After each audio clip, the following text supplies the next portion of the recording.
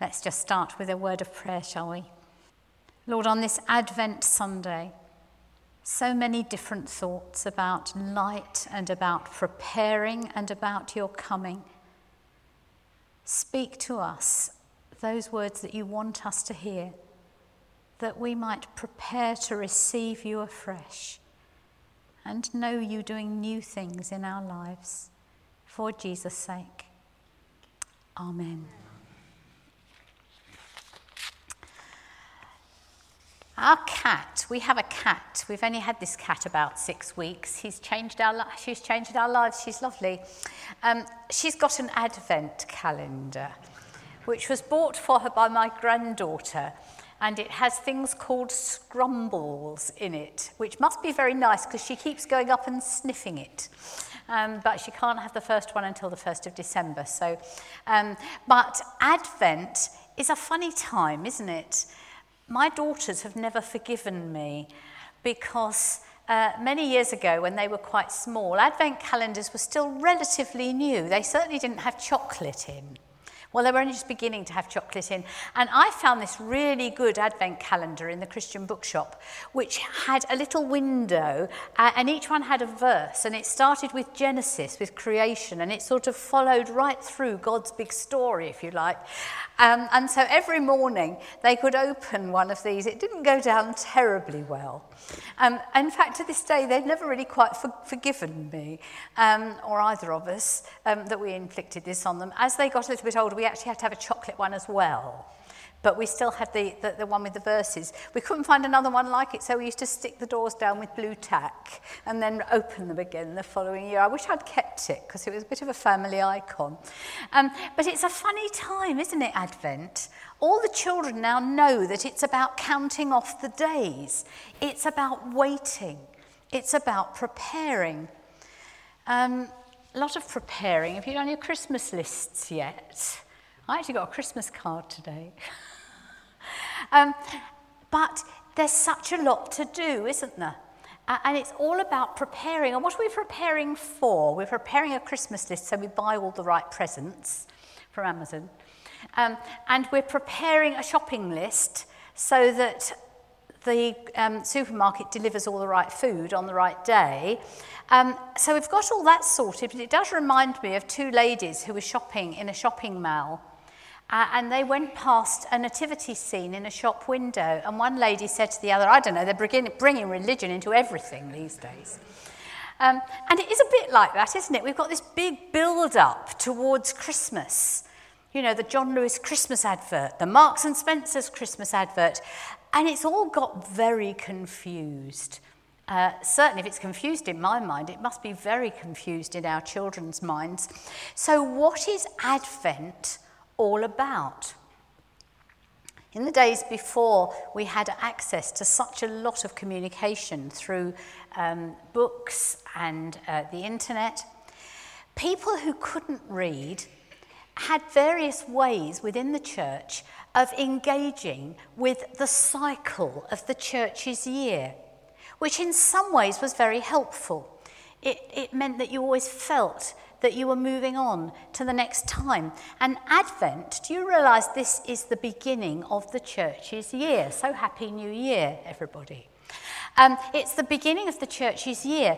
And after that, there were the seasons, a bit like, someone described it once, like a wheel that goes round and then comes again, but it's always moved on to another place. So in our lives, our spiritual lives should be moving on, but they go in this kind of rather pleasing cycle. So we start with Advent, the new year of the church, where we say, we're waiting for God to do something amazing.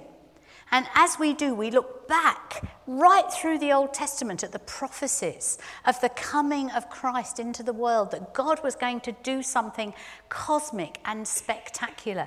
And then we get Christmas, when we actually celebrate that cosmic and spectacular event, when no less than God himself took flesh, the Word became flesh and came and dwelt among us.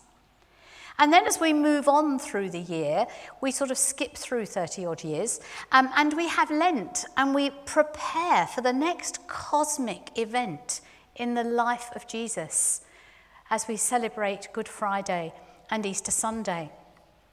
And then 50 days later, we have Pentecost. And we celebrate the coming of the Holy Spirit. And then we have a very, very long period, which the Anglican and Catholic Church is called Trinity, which is great because it then celebrates that we've looked at the Father and we've received the Son and we've received the Spirit, and we now recognise that our triune and yet one God is with us for an awful lot of Sundays in Trinity, if you use the prayer book. And then we come back to Advent again. And we've gone full circle, allowing ourselves to, as it were, reflect on the nature of Jesus coming into the world. And before people had Bibles and Scripture Union notes and access to all the things that we have, that must have been really helpful to have a kind of season going through the year. But we don't find it very easy because we're used to having things now. We don't like waiting for things. If you order something on Amazon, it probably will come the next day. So we're not very good at waiting, but Advent is actually about waiting. The problem, of course, is time.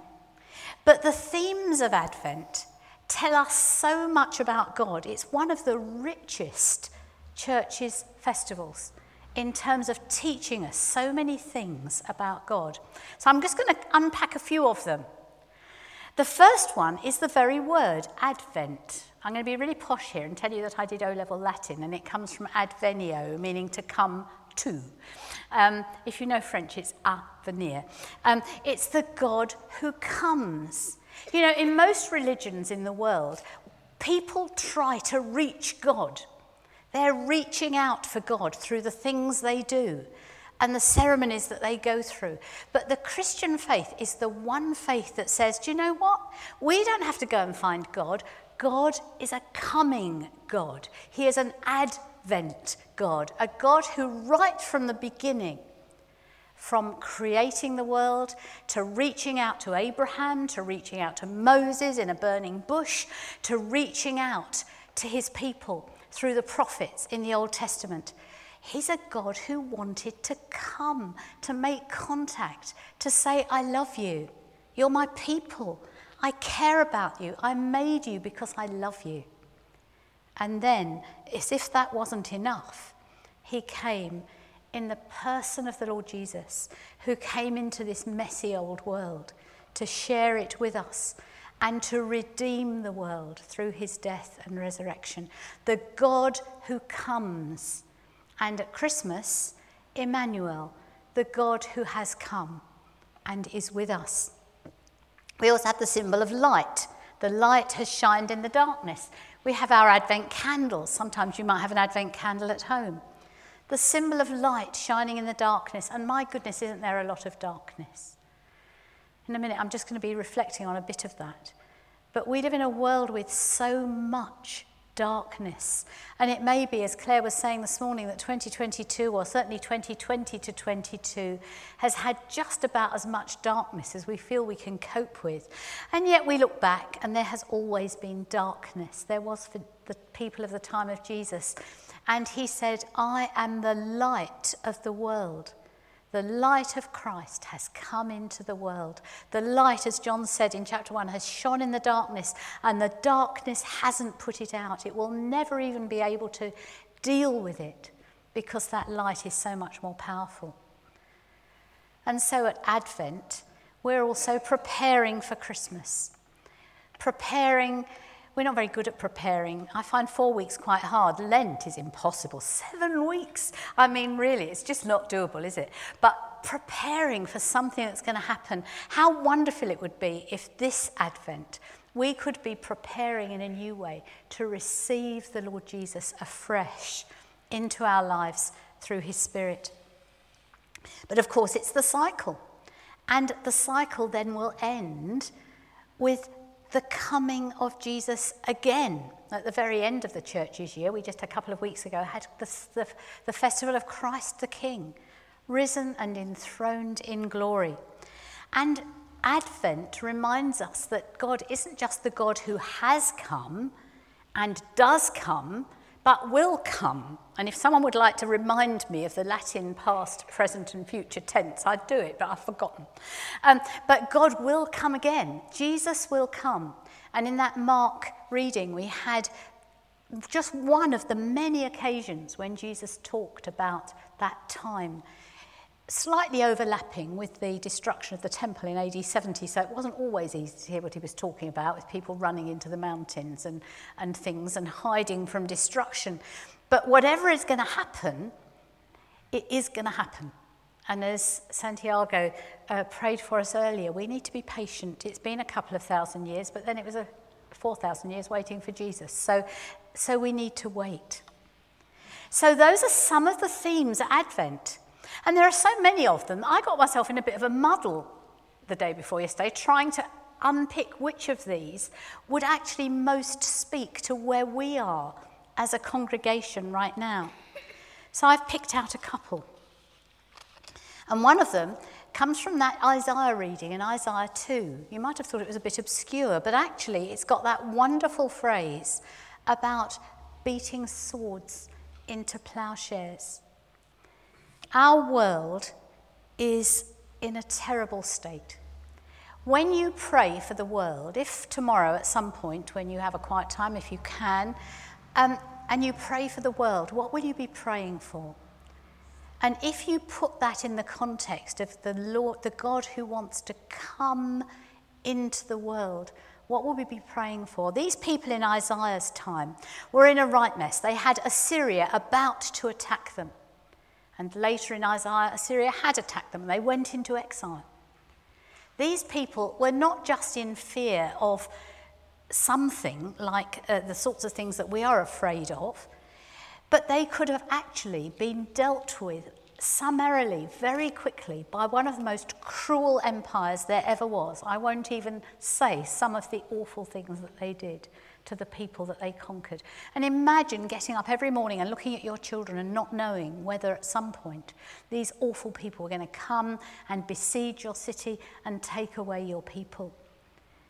That's quite apart from the fact they had no antibiotics, no National Health Service, and they were totally dependent on the harvest for their food. These people were in a time of great insecurity, even thinking that God had abandoned them. And in that reading from Isaiah chapter 2, Isaiah says, "There will be last days, and the mountain of the Lord's temple will be established again. Jerusalem will be established again. People will come and worship. Indeed, people from all nations will come and worship. And they'll say, let's go up to the house of the Lord. Let's praise him. There will be a resolution. God will come." And it has, one of the commentaries I read said, don't try and unpick this passage, just read it like poetry. And they shall beat their swords into plowshares. Do we pray for Ukraine? Lord, come. God who loves your world, come into that situation and let the weapons of war be destroyed and let there be peace and let there be justice. He will judge between the nations and settle disputes for many people. God's justice, God's word. So as we pray this Advent for the darkness in our world, let's pray that the Advent God will come. And we know that he will come in the future when he re-establishes the kingdom described in Revelation 22, where there will be no war and there'll be light and there'll be no tears. But in the meantime, we can build the kingdom of God every time we pray for peace, every time we work for peace, every time we ourselves are peacemakers, every time we long for justice and our hearts cry out as God's does for those who are in need, those who are suffering, those who suffer injustice, not just abroad but even in our own land. Many people at this time of financial difficulty struggling to provide the things that they need for their families. The world is in despair in so many ways. Our nation is in disarray in so many ways. And we lose heart and we lose faith. But everything in the scriptures, from the Old Testament through to the coming of Jesus and the prophecies about the end of time, tell us that God cares. God will not stand back. And so, as Isaiah says in that verse 5, as we walk in the light of the Lord, let's spread something of that kingdom lightness through our prayers, through our giving, through our caring, through the things that we do, that the kingdom of God promised to us in the future might also be being just born in little ways as we wait for that time to come. And then there's Christmas. The reason why we can pray these big, impossible prayers is because Jesus Christ came into the world, the most cosmic event in history. God came into a messy first century Palestine, occupied as well, experiencing cruelty as well. We think of Jesus on the cross. If you've seen some remakes of some very old films, they have actually graphically reproduced street loads of crosses erected by a cruel Roman administration to punish their enemies. Life was insecure. Jesus spoke about anxiety. They knew the anxiety of a hand-to-mouth existence. That's why Jesus said, don't worry about tomorrow, because your heavenly Father knows that you need all these things. And so at Christmas, we remember that we can pray for God to do a new thing in times of anxiety and difficulty and trouble because of the cross, because Jesus died on the cross to make all things new. And that new creation will happen when he comes again. That's what we're celebrating this Advent. Even so, come, Lord Jesus. And in the meantime, as in the Lord's Prayer, your kingdom come on earth as it is in heaven. Let us be those doing the will of God while we wait for that time. And then, of course, what are we waiting for? The second coming. So many of the writings about the second coming are actually quite tricky. They've got a lot of suffering in them as well as a lot of glory. And sometimes it's easy to think, well, yes, it'll be wonderful when Jesus comes, I think, because actually we can't picture it. We don't know what it'll be like, and we're not very good at dealing with what we can't picture. And we just have to trust that he knows what he's doing. So we're going to stop and we're just going to have a moment of reflection. And we're going to ask the Lord what he wants us to pray for and what he wants to do as a new thing to bring his light and his peace into the world. If you wake up in the night, as I often do, in agony of despair about the world we live in, let's just bring that to God now. Holy Spirit of God, teach us to pray for our world in the light of your love, your sovereignty, and your power.